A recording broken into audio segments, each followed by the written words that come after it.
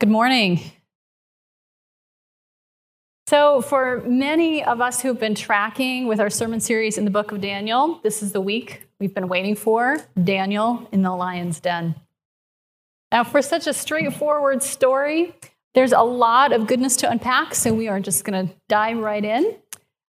Our story opens when things are going very well for Daniel.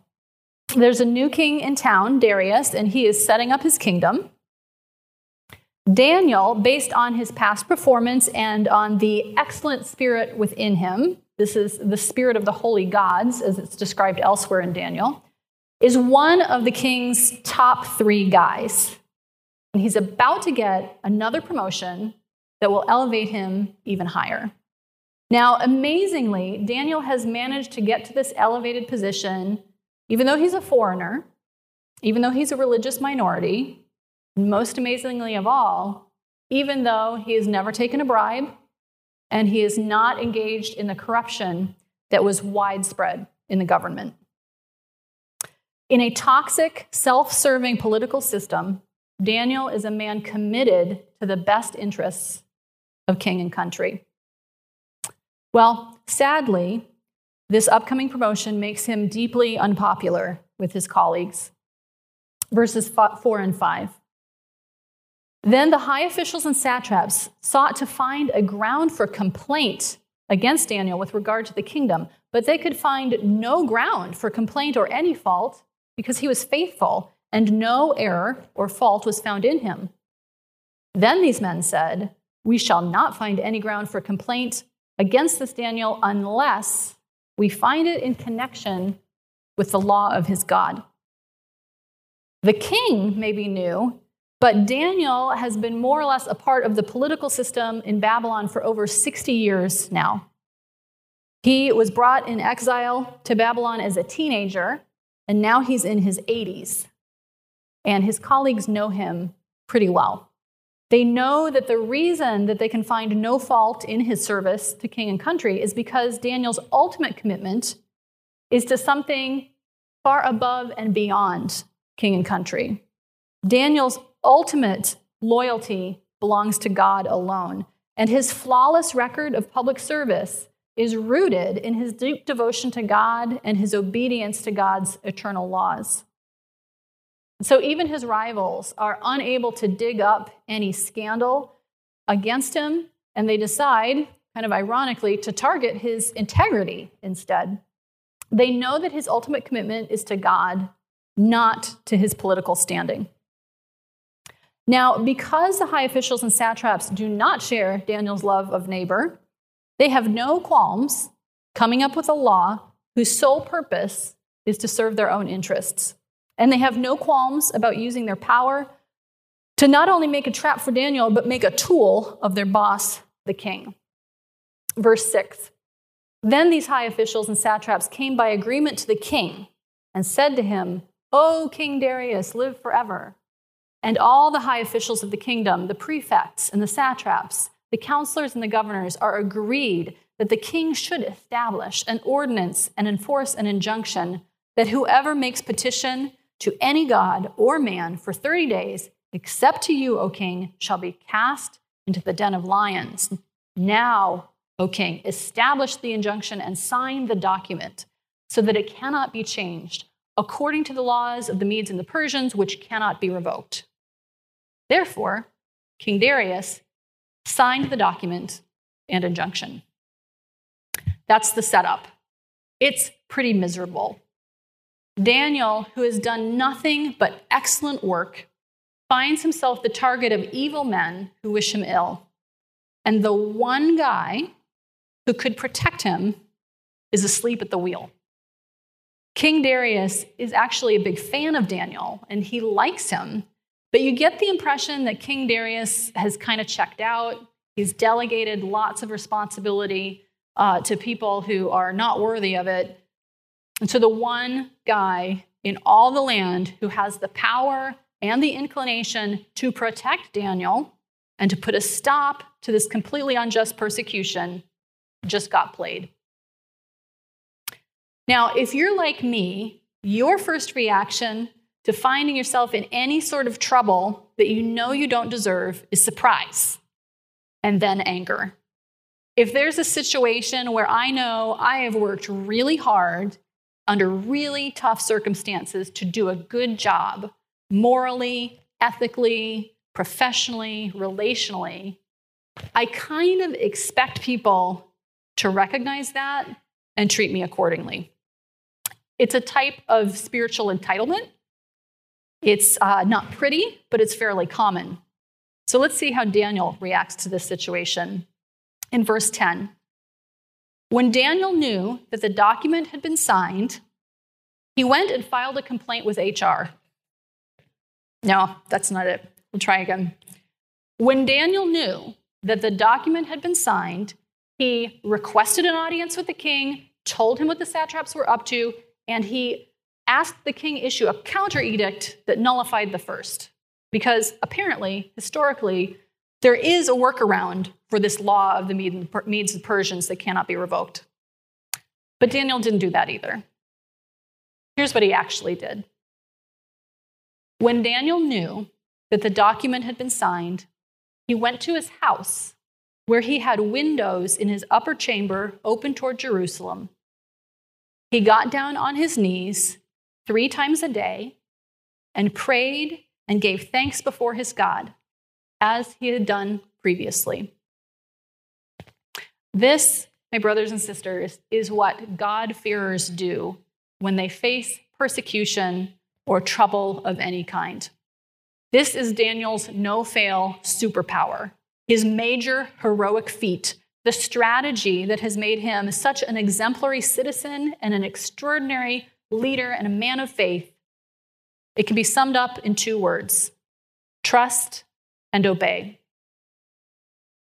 Daniel had been worshiping God through daily prayer, day in and day out, year in and year out, decade after decade, in such a way that love of God and love of neighbor have defined his life more than any other quality.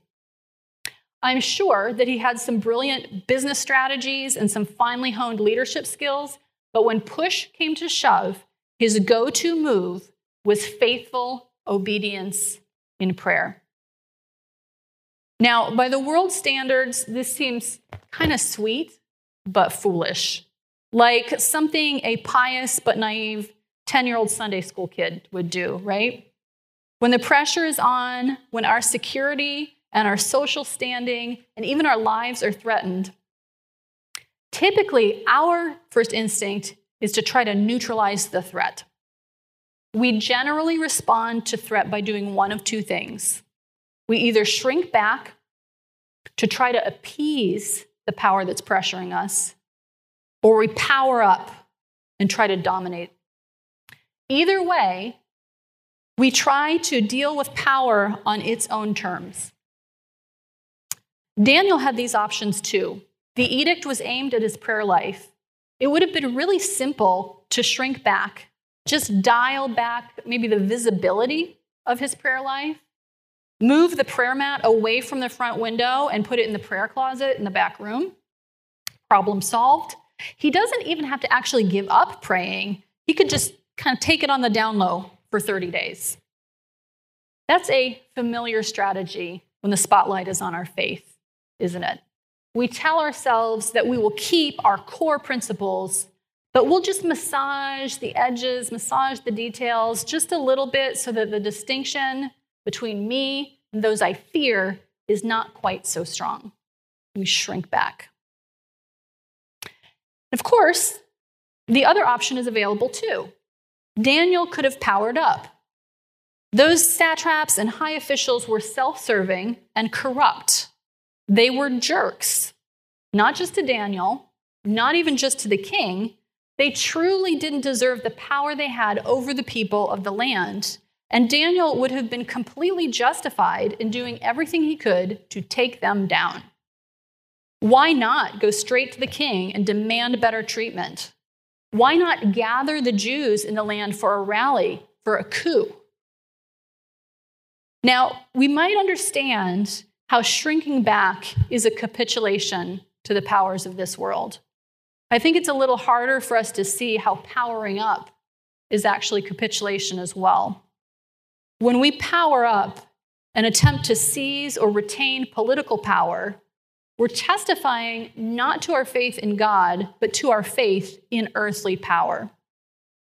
One commentator puts it like this. Daniel's seemingly innocuous act of prayer was more revolutionary than outright rebellion would have been. Rebellion simply acknowledges the absoluteness and ultimacy of the emperor's power and attempts to seize it. Prayer denies that ultimacy altogether by acknowledging a higher power. Daniel may have seemed foolish or naive to turn to God in prayer. What he was actually doing was testifying with his life his allegiance to the power that transcends all else. He was displaying the power of God by simply putting one God-fearing foot in front of the other. Trust, obey. Trust, obey. Trust, obey. And that's how he ended up in the lion's den. Trust and obedience, you see, lead us to the cross. Jesus would not be born for another 500 or 600 years, but Daniel's journey at this point begins to closely prefigure, to resemble the path of Jesus. Daniel, like Jesus, felt the deadly power of the state breathing down his neck. Daniel, like Jesus, resisted the temptation to shrink back and try to placate the powers that threaten. And he resisted the temptation to power up, to control the powers that threaten. But shrinking back and powering up are attempts to avoid suffering. Faith and obedience, on the other hand, are testimony to the power of God in the life of a human being. And so Daniel went, so Jesus went, and so you and I must go into the lion's den, into a season of not only suffering and suspense, but of judgment. At verse 16, then the king commanded, and Daniel was brought and cast into the den of lions. The king declared to Daniel, "May your God, whom you serve continually, deliver you." And a stone was brought and laid upon the mouth of the den, and the king sealed it with his own signet and with the signet of his lords, that nothing might be changed concerning Daniel. This den of lions is Daniel's Golgotha, and the mouth of the den, like the tomb of Jesus, is sealed. And we are left on the outside in grief and suspense. Daniel has now gone, as Jesus did, beyond the reach of all human aid. His fate is in the hands of God alone. And all the drama of that night in the lion's den is seen not through Daniel's eyes, but through the eyes of the king. Verse 18, then the king went to his palace and spent the night fasting. No diversions were brought to him, and sleep fled from him. This is part of the intensity of Daniel's story. Not having the faith of a Daniel ourselves, we, the readers, spend a sleepless, agitated, suspenseful night in the company of the king. And so with the king, in verse 19, we arise at break of day and go in haste to the den of lions. Verse 20, as he came near to the den where Daniel was, he cried out in a tone of anguish. The king declared to Daniel, "O Daniel, servant of the living God, has your God, whom you serve continually, been able to deliver you from the lions?" There's a breathless pause. And then for the first time in this story, we hear Daniel's voice speaking. Calling up to the king from the bottom of the pit, Daniel says to the king, "O king, live forever. My God sent his angel and shut the lions' mouths, and they have not harmed me, because I was found blameless before him. And also before you, O king, I have done no harm." Wow. Daniel is alive. He has been judged by God, and because he has been found blameless before God, God sent an angel to shut the mouths of the lions. Daniel went faithfully into the lion's den, and God faithfully has brought him out, saved and vindicated. This is a new twist to the story. Not only has God saved Daniel, but he has publicly vindicated him and made it known that he is blameless and innocent. The satraps and the high officials just wanted Daniel out of the way. They didn't care how it happened. They would have been happy to smear his name. Political scandal could have taken him out. That would have been great. Since it didn't, this made-up law that gets him killed is fine. But their dirty trick, when met with Daniel's faith and obedience and the power and mercy of the Lord, has become something more significant than just one life saved.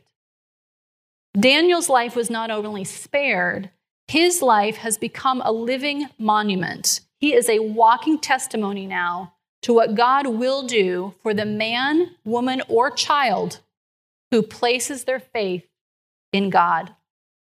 When we follow Christ to the cross or into the lion's den in faith, our lives become a display case for the glory and the power of God.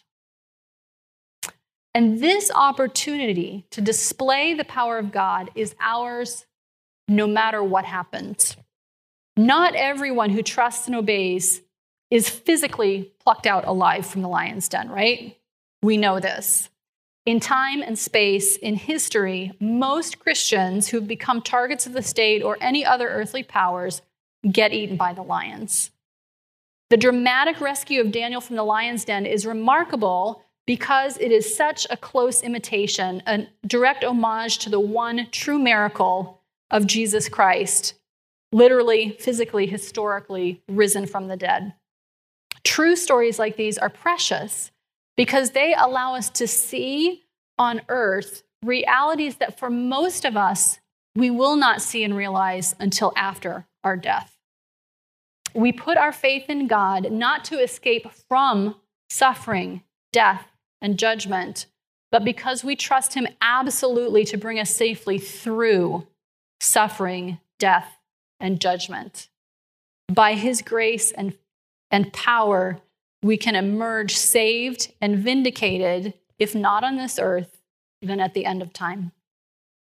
Most of the time, it is how we enter the lion's den that brings glory to God, not how we exit. Our physical bodies, most of the time, are going to exit the lion's den only when the poop gets cleared out of there. This is why the early church said that the blood of the martyrs is the seed of the church. Martyrs are Christians who brought glory to God in how they met their death. Faith is the evidence of things unseen. And when the world sees believers responding to threat with trust and obedience in God, that witness is what brings glory and honor to the living God. Now, if you're like me, you find these truths from the story of Daniel both deeply inspiring, but also a little shaming. If trust and obedience are possible for even the youngest or newest believer in Jesus, what do I do with the fact that I'm not living up to Daniel's example? I've never been the target of a plot against my life, but I have enough experience with hostile pressures to know that I am indeed more likely to shrink back or power up than to press deeply into faith and obedience to God. So when I hear Daniel say, "My God sent his angel and shut the mouths, and they have not harmed me because I was found blameless before him," I get a little uncomfortable. If my faith is weak and my obedience is flawed, and they are, how will I fare when I do face not just suffering and suspense, but death and judgment? This is where it is incredibly important to press more deeply into Daniel's story until we understand it in the light of the story of Jesus. The fact is, as truly exceptional and praiseworthy as Daniel is, Daniel was a sinner just like you and me. We know that God will save and vindicate us, not because of our blamelessness, not because we're like Daniel, not because we're like Jesus, but because Jesus made himself like us. For our sake, he made him to be sin who knew no sin, so that in him, in Jesus, we might become the righteousness of God. And we sang this in this morning's hymn, dressed in his righteousness alone, faultless to stand before the throne. When we follow Jesus into the lion's den of death and judgment, God will save and vindicate us, not because we trust and obey flawlessly, but because Jesus did. Our faith is not in ourselves. We do not trust in the quality of our faith or in the flawlessness of our own obedience. God forbid. Our trust is in the living God and in his righteousness with which he clothes us. A tiny seed of faith is enough to win for us the outcome that we read about in Daniel. So Daniel was taken up out of the den, and no harm was found on him because he had trusted in his God. God is pleased to use even our fragile faith and our imperfect obedience as a canvas on which to display his justice, his power, his mercy, and his beauty. Now look what happens at the end of the story. Verse 24, and the king commanded, and those men who had maliciously accused Daniel were brought and cast into the den of lions, they, their children, and their wives. And before they reached the bottom of the den, the lions overpowered them and broke all their bones in pieces. Now, Daniel had done nothing to counteract the vicious plot of his enemies, and he refused the temptation to power up and seek vengeance for them.